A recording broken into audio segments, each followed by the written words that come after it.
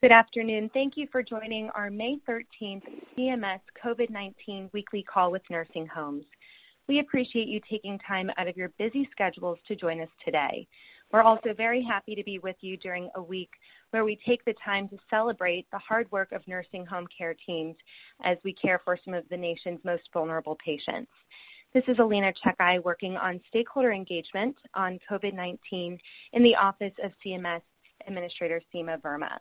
Today we are joined by CMS and CDC leaders as well as providers in the field who have offered to share their best practices with you all.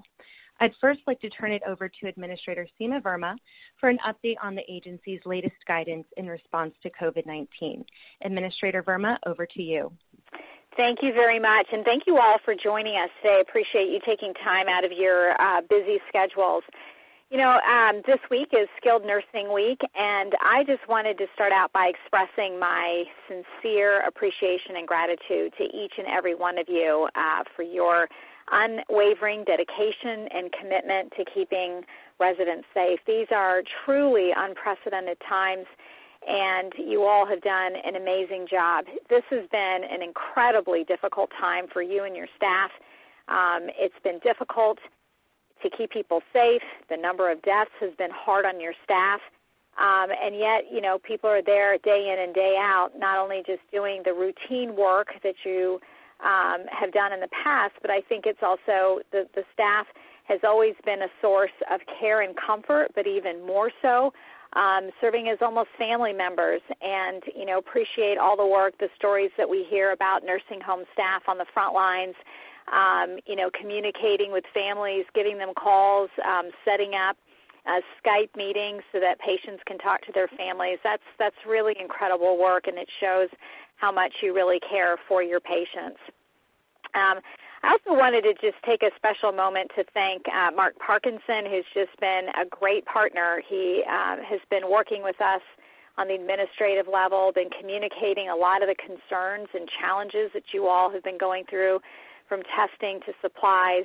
He's just been available anytime I've called him. And I wanted to take this time to actually tell a story about Mark because, you know, we've all been working through this, and I think it was a Saturday morning, and I just called him and I said, Mark, you know, tell me what's going on. Tell me what I can do to help. And he was talking about testing challenges. He was talking about PPE challenges. And throughout that weekend, I must have called him 3 or 4 times. He always took my call. He was very prepared, very organized. He gave me a list that weekend of all of the nursing homes. He had it organized with all the pertinent information, the size of the nursing home, the number of staff, and it actually had a PPE calculator in that, and I was able to take his spreadsheet and give that to FEMA. And so as many of you hopefully are receiving some of the packages that FEMA has put together to augment your supplies, that's kind of how it happened. It was a very simple, you know, transfer of information or just talking to FEMA about it, but a lot of it had to do with the leadership of the association, and because Mark was so organized and he had all that information at his fingertips, we could just hand it to FEMA, and they were really happy to be able to deliver the packages. We're getting updates and hearing that they're delivering that all across the country, and so we hope that is just a symbol of our appreciation for all of the hard work that you all have done. And I think that story with Mark really speaks to the partnership that we've had over this enormously difficult time and challenging situation. I also, as part of the FEMA effort, we got to deliver the packages, and I met a nursing home owner in Virginia, and, you know, he was telling me about the fact that they had COVID in some of their facilities. They had learned a lot. They'd figured out how to control the spread of the virus in the nursing home. And so, you know, while it had been a difficult time, it was a great example of nursing homes that are doing incredible work across the country. And we felt really grateful to be there and to listen to their stories. And I'm glad that we were able to talk about some of the great work that nursing homes are doing. So from our standpoint, we hope that the work that we've been doing with the nursing homes represents a partnership. These are challenging times. We're all learning new things about the virus. We hope that all of the guidance and regulations and information that we've been giving is really intended to support your efforts. I can tell you that the CMS nursing home team has been working round the clock pretty much every weekend since all of this started. They meet daily with the CDC team, and they've been really working hard to make sure that everything's updated and based on the latest science and information. We appreciate your great cooperation with the surveys. I think we really intended those to be problem-solving, an opportunity to identify issues to help you serve your patients better, and just to identify issues and work in collaboration to ensure that patients are safe. And so we really appreciate the strong support and your cooperation with all of those surveys that have been going on. And the team has used a lot of the information that they've received from that to inform other types of guidance. So we want to continue that partnership with you. We're very excited about the President's Commission on the Coronavirus Quality and Safety for Nursing Home Patients. We really hope that that's going to be an opportunity for all of us to just step back from what's been going on in the day-to-day and try to identify those best practices so that we can ensure that not only patients are safe, but they're getting the best quality of life. And this is going to be an ongoing battle. We know coronavirus, unfortunately, isn't going anywhere for a while. And while we are seeing reductions in cases all across the country, it's something that we're going to have to continue to be vigilant on.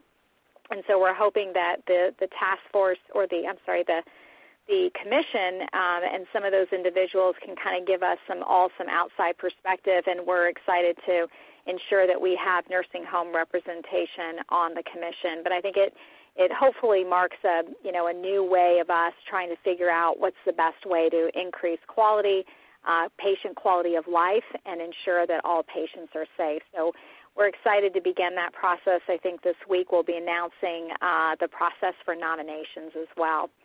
And then the other thing I wanted to mention that the team has worked on is that we put out a toolkit this week. And the toolkit really just summarized all of the efforts across states and all the different things that they're doing to support nursing homes. Some of them, as you know, some of the governors have asked their National Guards to help nursing homes with cleaning and disinfection. This week we called for support for states to help nursing homes get their nursing home residents tested and to support your efforts to identify patients that may have COVID virus.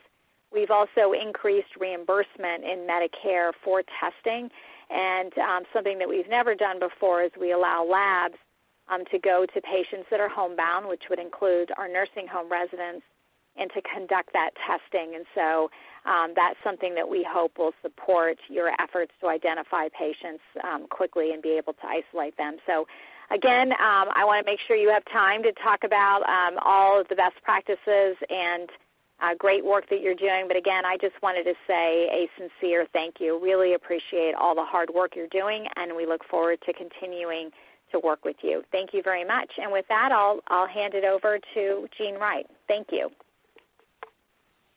Thank you, Administrator, and we really appreciate all that you are doing as well.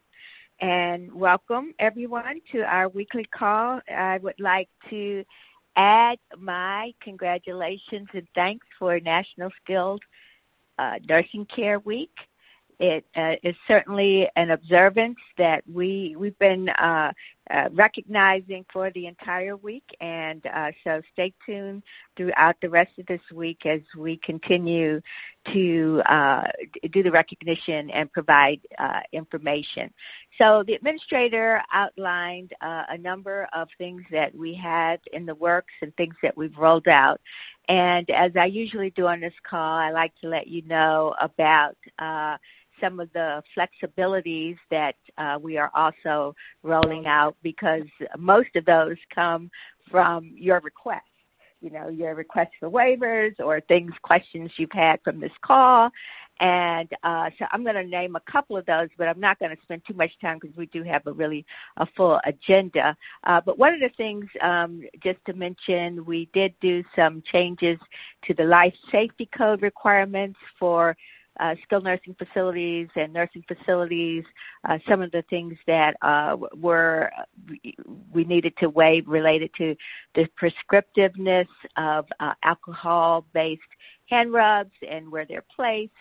And the dispensers, we recognize in this time it's more important that you be able to get to those alcohol-based hand rubs when you need them versus where they're actually posted. There is a reason whenever we have these kinds of things, it's ethyl alcohol, it's flammable, and so there's a reason for the regs that are in place, but we are waiving most of those, with the exception there's still a restriction on the storage for the large containers because it is flammable. So just check that waiver to see what involved there. As well as the quarterly fire drills, we have waived that.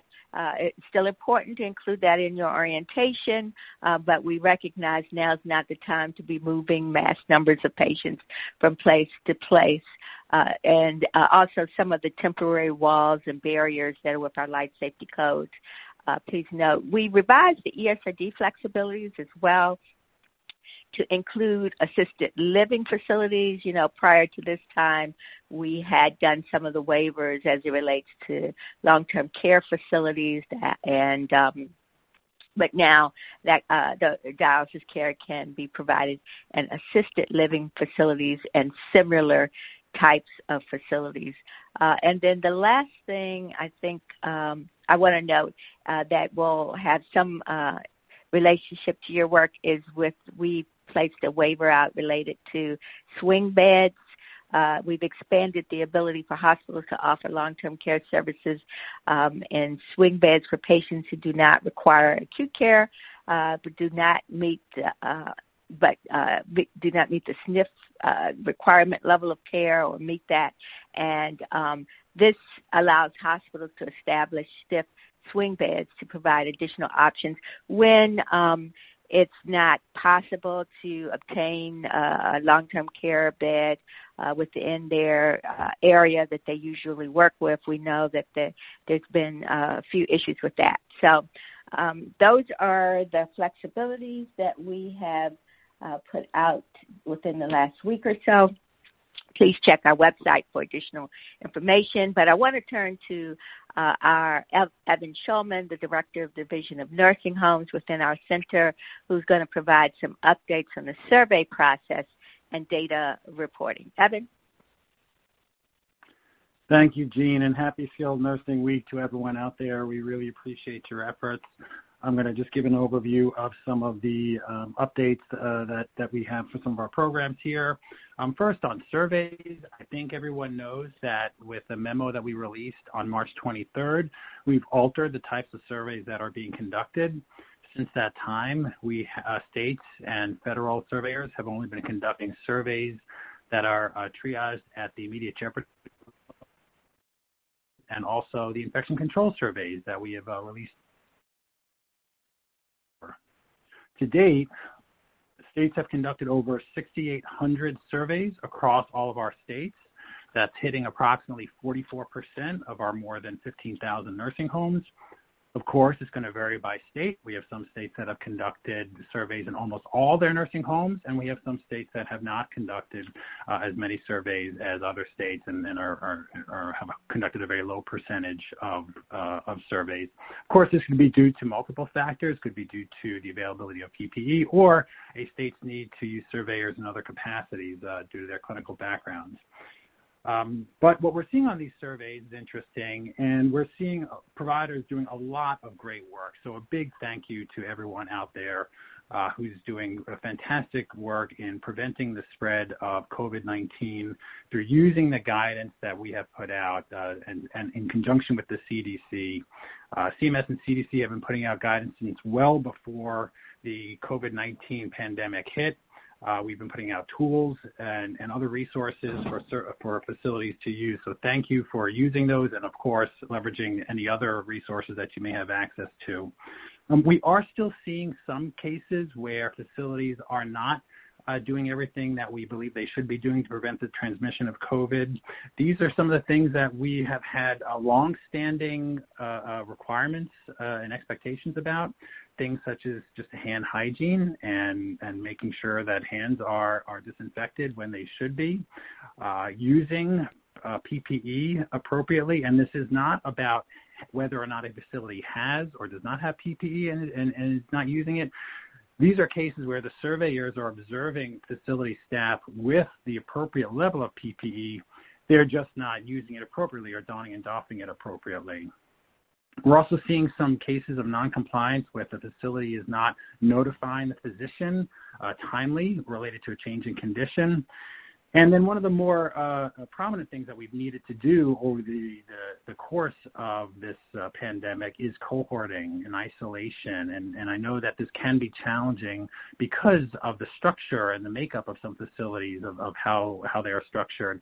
But we have seen occasions where, again, even though the facility has the ability to cohort or isolate residents in the right way, they're still not doing it. So I know that this is difficult work, but again, a lot of you, most of you are doing a great job at it. I think the message is don't let your guard down. For those of you that think you've got it and you're doing it right, make sure that you know that everyone is doing it right. Do you know exactly how every single one of your staff is donning and doffing PPE in some far unit of your facility? And if not, then you may want to check on that. So again, great work for everyone. We continue to see some sporadic noncompliance related to our expectations, and we're hoping that we can shore those up as soon as possible. The other thing, again, reminder about the guidance that we've released. Please make yourselves as well versed as possible in all the guidance that CMS and the CDC have released. This includes the self-assessment that we recently updated on May 6th, and this update includes some information about a new requirement that I'm going to spend some time talking about, which is the reporting requirements. But the self-assessment is intended for you to be able to conduct your own survey and look exactly at the same things that the surveyors would be looking for. And the survey and self-assessment are based off of long-standing guidance and regulations, but also the latest information that we know about how to prevent the spread of COVID-19 in nursing facilities. So I also mentioned I'm going to highlight the new requirement that effective May 8th, all facilities are required to do two types of reporting. One is reporting to residents, resident representatives, and family members, and another is reporting to the CDC. All of you know that we've had a long-standing requirement for facilities to know whom and when to report cases of communicable diseases to. In this case, it would be COVID-19 to your state or local health department. And this reporting just layers on top of that. So first, on the family reporting, all facilities are required to report COVID-19 information to residents, the resident representatives, and their families. And what we're really just trying to get at here is answering the question that family members are asking is, what is happening in the environment that my loved one is in? And we believe strongly that they have a right to know. And that's really what that is aimed to do. The second requirement is reporting to the CDC through the National Healthcare Safety Network, or NHSN. And this is critical for our national surveillance of the trajectory of the disease in our country. We know that states have their own type of reporting, but there's no national standardized way to collect nursing home COVID-19 information across our country. And this is the first ever way to collect this type of information so we as a nursing home community can know how the disease is moving and where we are on the hump, as they say, of the curve of where this disease. So this will give us the ability to see where we are. It is critical that every single one of the nursing homes enroll and start reporting information as soon as possible. The requirement is to report at least once a week. You can report more than that, but it starts with enrolling. Thousands of nursing homes have already enrolled to submit information through the NHSN system, but we still need thousands more to enroll. Thousands have also started to report, and we still need thousands more to report. CMS will be making this information public. We will also be enforcing noncompliance with non-reporting. So again, I urge all of you to look at the CDC website. There's very easy to follow instructions on there. If you have questions, they have a help desk that can help. But based on what we're seeing with thousands of facilities that have been able to enroll, enrollment should not be a barrier. So with that, thank you again for all of your hard work out there. We as a nursing home community are all in this together, and so we really appreciate your collaboration and, again, your hard work, particularly during this week of the Skilled Nursing Week. Jean, I will turn it back to you. Thanks much, Evan. Appreciate all the information.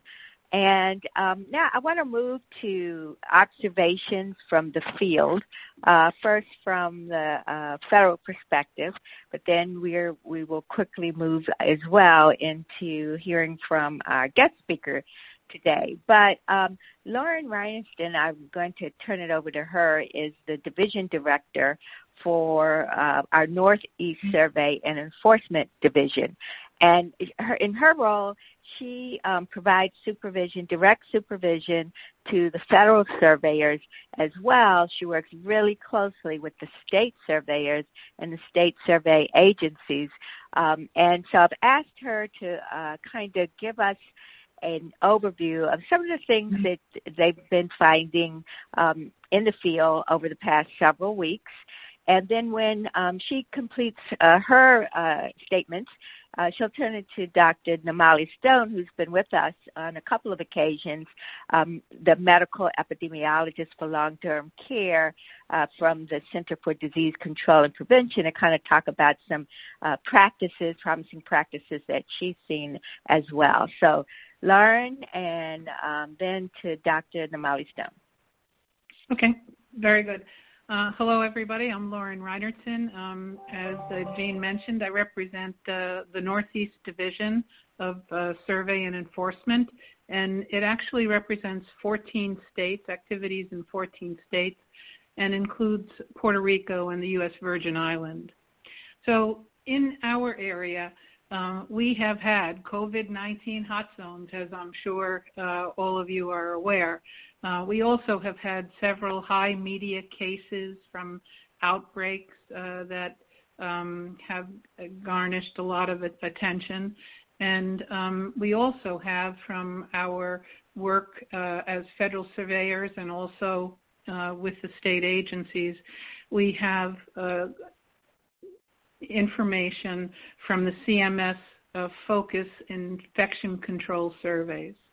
So we all know that we have a commitment, all of us here on the call have a commitment to take care of the residents in this COVID-19 emergency. And, it's one of our highest priorities, and we all know how foundational strong infection control practices are. From our experience, we've seen nursing homes meeting infection control requirements and doing a marvelous job under some very challenging experiences and conditions. But I did want to share today a few areas in which perhaps more attention or oversight might be applied to improve some outcomes. And as Evan Schulman had mentioned, and I'm sure that you all also are cognizant of it, there seem to be three major areas that we see repeating opportunities that are available to reduce infection spread. And one of the first areas is hand hygiene. And it's, we're all only as good as our weakest links, and we really need to make sure that we pay attention. We educate our staff and observe them and remind them, and make hand hygiene, a readily accessible type of a activity, and keeping an eye on them. And I know everybody is working hard and trying to work fast and get the job done, but we have seen quite a bit of problems with hand hygiene. And the other area is actually donning and doffing of PPE. And when you have the PPE, we've seen. I'll go into a little more detail in a minute, but we've seen people taking off PPE incorrectly. Not really donning it properly. Masks that are not on right with, their nose exposed and various other things. So that's one of the areas, the donning and doffing of PPE, that we all can use reminders on to make it easy. Hopefully you'll have adequate supplies available, but educate your staff and make sure that they're doing the donning and doffing appropriately.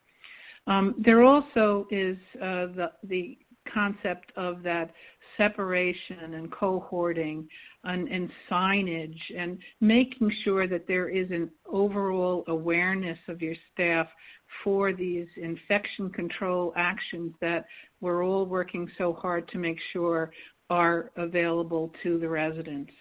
So the big three are hand hygiene, the donning and doffing of PPE, and the signage and the cohorting and that separation, and making sure that is everybody is aware of it and following those actions. So specific opportunities, that you may be doing this already, but I'm going to be mentioning some of the things that we have seen in various surveys and experiences in the skilled nursing facilities. So in terms of surveillance, there's an opportunity to have more robust resident monitoring, which goes beyond taking temperatures, but also taking other vital signs on a routine schedule. We've seen some facilities, they only document in monthly notes unless the resident starts to complain or has a temperature, and there seems to be little documentation in the clinical records often of stomach issues, headaches, other vital signs, and the types of signs and symptoms of COVID-19 that the CDC has issued expanded guidance on. We also have seen cases where staff screening was not adequate, and we also have seen social distancing not present upon the main entrance into the facility. So in the area of infection control, we need to have nursing homes consider having backups to key roles in infection control. We've seen several cases where the infection control nurse might be absent with illness or COVID-19, and we have seen issues where the infection control nurse was assigned to staff nurse duties instead, and then that role of infection control and that oversight is held vacant. So we also have seen situations where first-line staff are not informed of a possible COVID infection, a lack of signage on the, the areas where COVID-19 residents are. We've seen the cohorting of COVID-negative residents or uninfected residents with the COVID positive or the PUIs or suspected COVID positive residents. And then we also have seen staff who provide services in the COVID room then go into a COVID negative room without washing hands or changing PPE, gloves, and that. We've also seen that not only in the nursing staff, but also in housekeeping and support services. So that's another area that is an opportunity that you can keep an eye on. The hand hygiene, I mentioned, the housekeeper we've seen going from one resident room to another without washing hands. And we also have had during interviews staff express that they don't understand that if they touch items in a resident's room, that they also need to perform adequate hand hygiene. And we have seen circumstances where hand sanitizer is not readily available, that soap was not available. So these things really can be solved with observation and vigilance and management. We've seen facilities that do provide N95 masks, but they have not fit tested their staff for the appropriate use of the appropriate size. We've seen one mask issued for the entire day, and that is difficult when the staff are working with COVID-19 with acute symptoms. As I mentioned before, we've had staff not wearing masks and not appropriately covering their mouth and their nose, not changing gloves appropriately, single-use gowns that were being reused but not washed correctly, and then gowns with holes or tears, one gown a day, and the individual would be walking through the entire facility in and out of COVID-19 positive and negative rooms, and then only issued a new gown if it gets soiled. And then there are issues also that staff have not been instructed on how to handle PPE when they go on lunch breaks or to the restrooms. And we did have a couple of facilities where there wasn't adequate cleaning of resident care equipment between COVID positive and COVID negative residents, and that equipment included thermometers, pulse ox machines, blood pressure cuffs, Hoyer lifts, and that.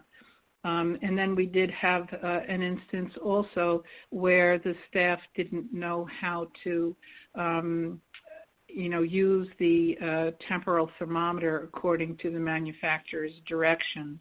And so the calibration was a concern. The environment, we have seen, the lack of wiping down surfaces frequently. Trash sometimes was not removed and floors were dirty. And then, basically, we have also seen that education is extremely important, that the staff, at times were needing additional understanding of how COVID-19 would be spread.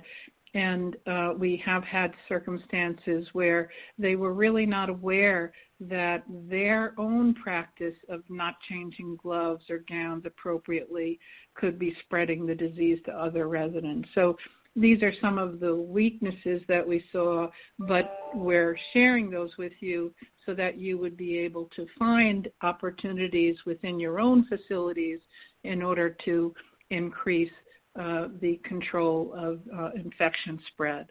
And then, and finally, on a more macro level, it is an opportunity for, managements and the facilities to really reevaluate the risk assessments for your skilled nursing facility, to reevaluate your PAR levels, your staffing plans, your capacity, your capabilities.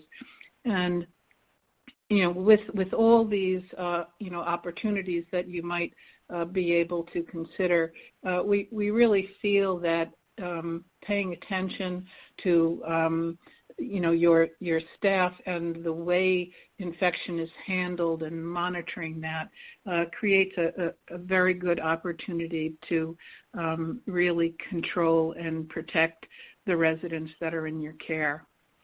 So we really thank all of you for the jobs that you are doing.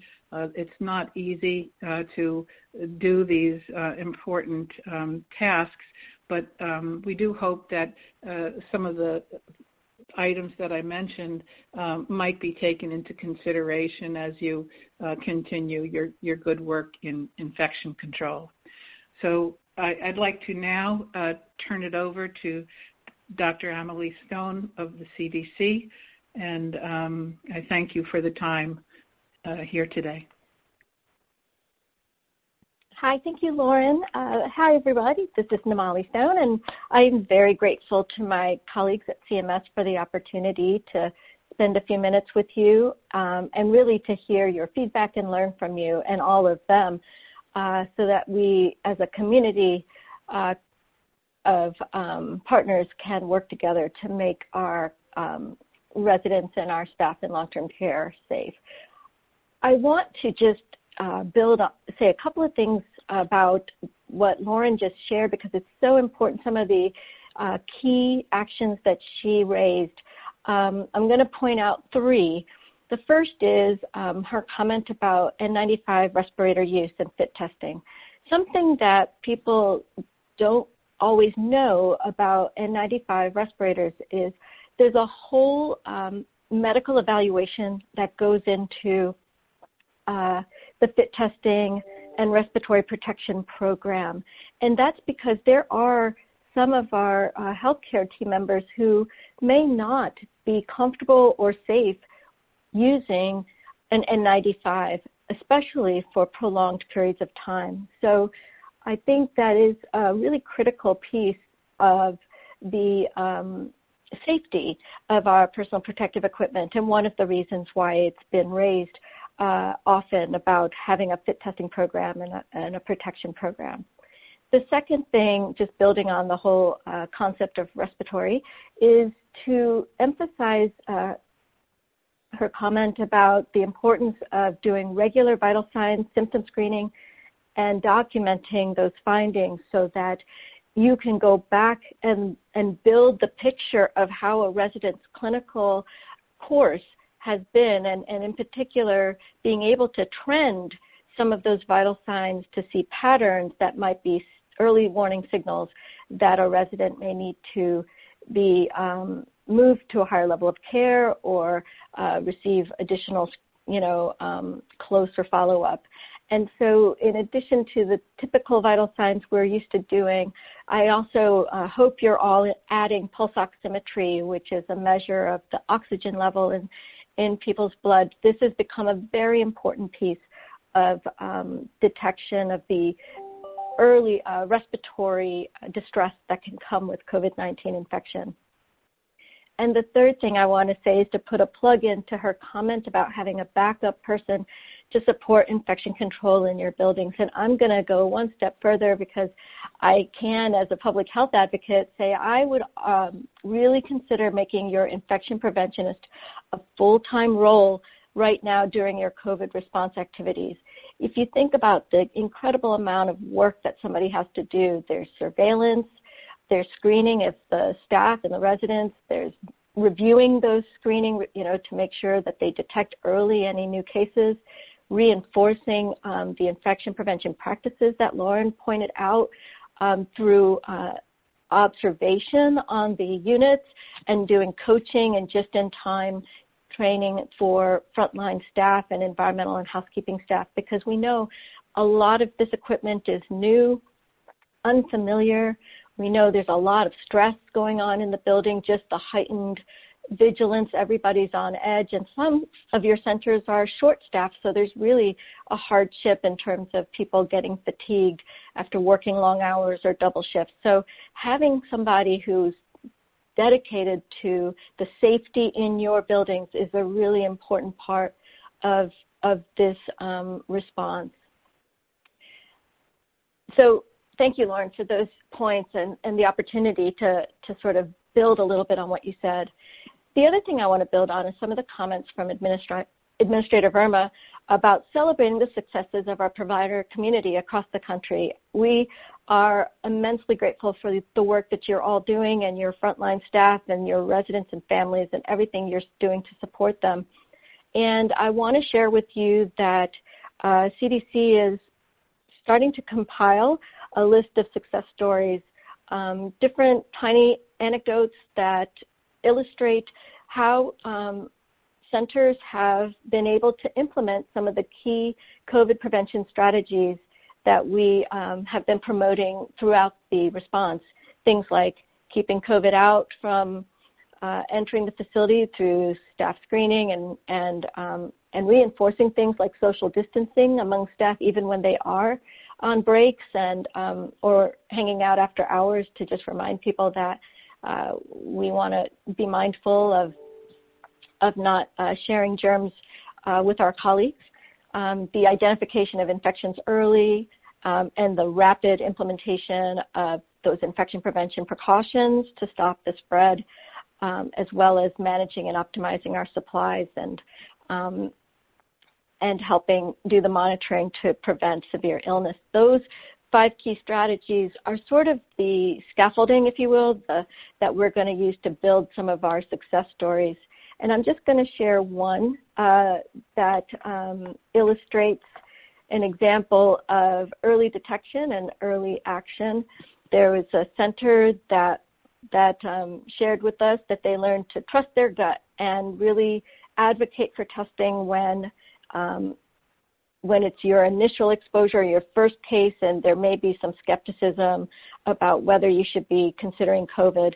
This center noticed that one of their residents had a constellation of symptoms that seemed very concerning and consistent with COVID infection, even though they had not had any known cases, and so they hadn't already kind of had a lot of COVID circulating in the community. Because of their high suspicion, they placed that resident in precautions quickly and started advocating to get testing, which at the time that they experienced this was not very accessible. Back in early and mid-March, we know a lot of facilities couldn't get their hands on testing. So they had to go through their public health program and really push the request multiple times to convince the public health program that this, it was legitimate COVID and we should test for it. And in the interim, they minimized the number of caregivers that was interacting with that resident. They were using all the PPE that they had on hand.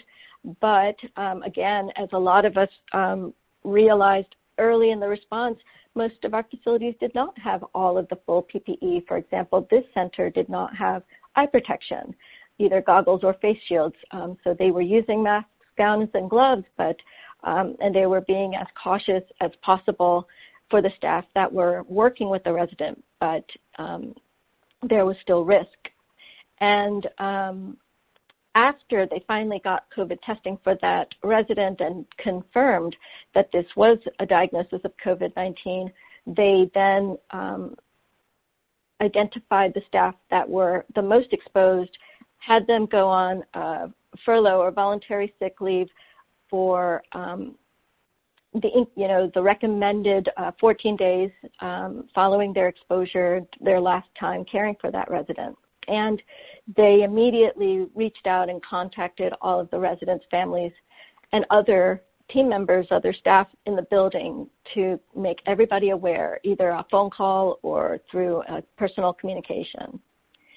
And bottom line, because of their early identification, they're trusting their gut on what this resident might have and really treating that case appropriately.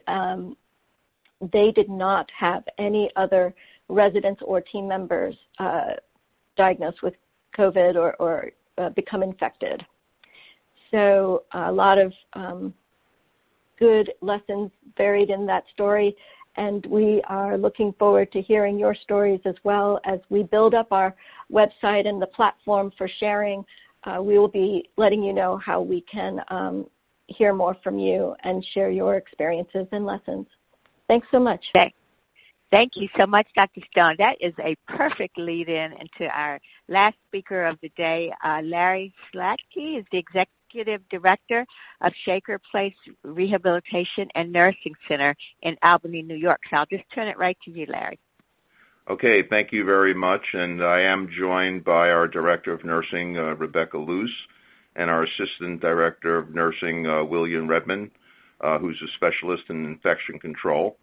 And thank you for having us. We're going to talk a little bit about best practices, but first I want to talk, which I think is very important, and it goes to some of what the speakers have been saying about cohorting and the structure of one's nursing home, which I think is very important.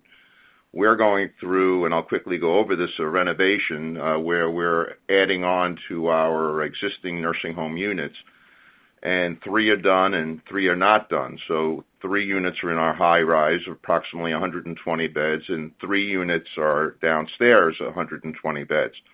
However, the downstairs units, which have been renovated, and it goes to social distancing, and I can't really emphasize how important that is. Downstairs with 120 residents, we've had 3 residents test positive since January. Upstairs, where we have the same 120 residents on the same 3 units, we've had over 50 residents test positive. So it shows that the social distancing, which we're capable of doing downstairs, versus the traditional nursing home with basically one 40-bed corridor, is virtually impossible.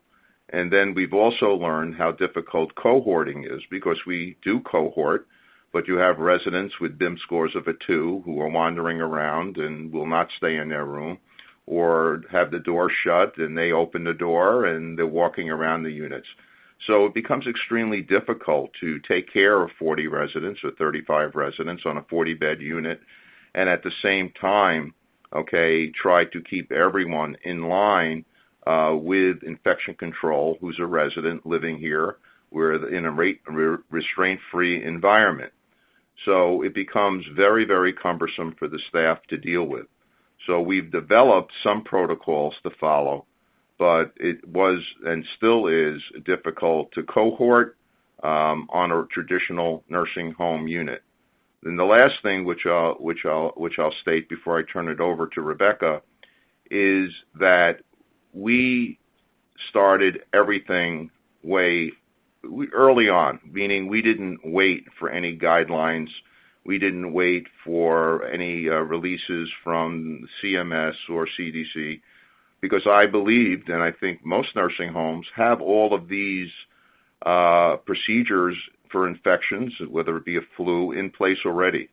And we started early on with screening of all new employees coming into our nursing home, taking temperatures, monitoring sick calls, looking at people's symptoms, and starting, even when we started to do testing, we started testing, yes, but if someone had the symptoms, we immediately started treatment. We didn't wait for the result. The assumption was that they're going to test positive. So we used what we had, and then when we got the guidelines, that assisted us in furthering what we had in developing what needed to be in place to better supervise the COVID-19 virus and make sure our residents are properly protected. So I'm going to turn it over to Rebecca now and go over some more specifics. Hi, I'm Rebecca, the Director of Nursing. I want to say that early on, the New York State Department of Health came in and they tested a team here and educated us on obtaining the test ourselves. We initiated a respiratory assessment to include symptoms and monitoring of the resident's temperature every shift. If a resident had any symptoms or a temperature of 99 or above, we added pulse oximetry to them and we tested them. We monitor our COVID residents' oxygen saturation every 4 hours, and we start oxygen therapy early, and we also do IV and Clysos therapy early. We've tested at this point, we've tested all of the residents in our building, and we're happy to say that we have 19 that are in the recovered phase of the COVID virus. So I think that what was best for us is that we were able to test, and we test very quickly. We get our results very quickly. We have access to the results. It usually takes less than 24 hours, and then we start treating their symptoms. We go to that staff. We're also testing our staff. We started our screening before the guidance was given. We monitor their symptoms. We monitor their temperatures.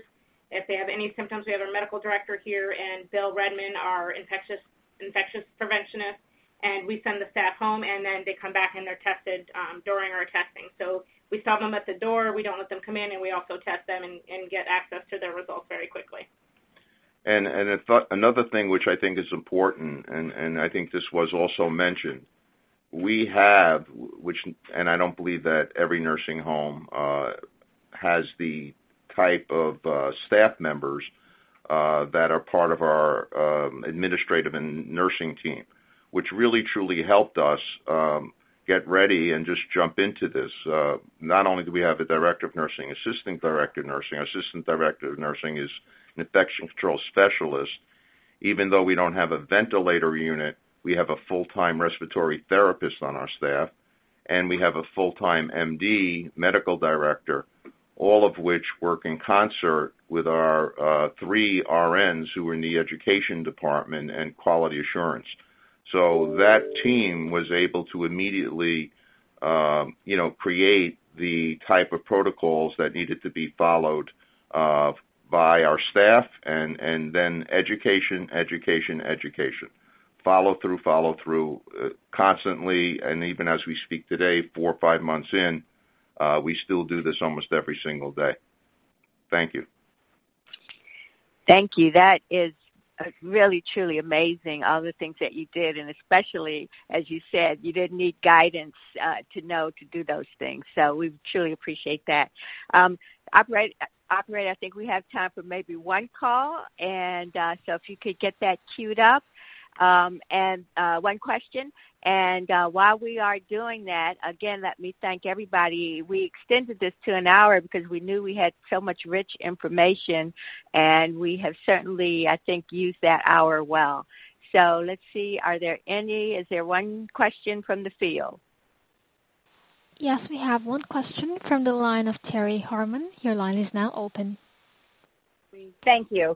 My question actually is relative to the blanket waivers and the state waivers, and when they actually, some clarity around when they expire. I think that AZAR, I know, did an extension of the emergency situation, but there's really no clarity, and I've looked everywhere to see when they actually expire. So that would have to be declared, or as was mentioned, extended.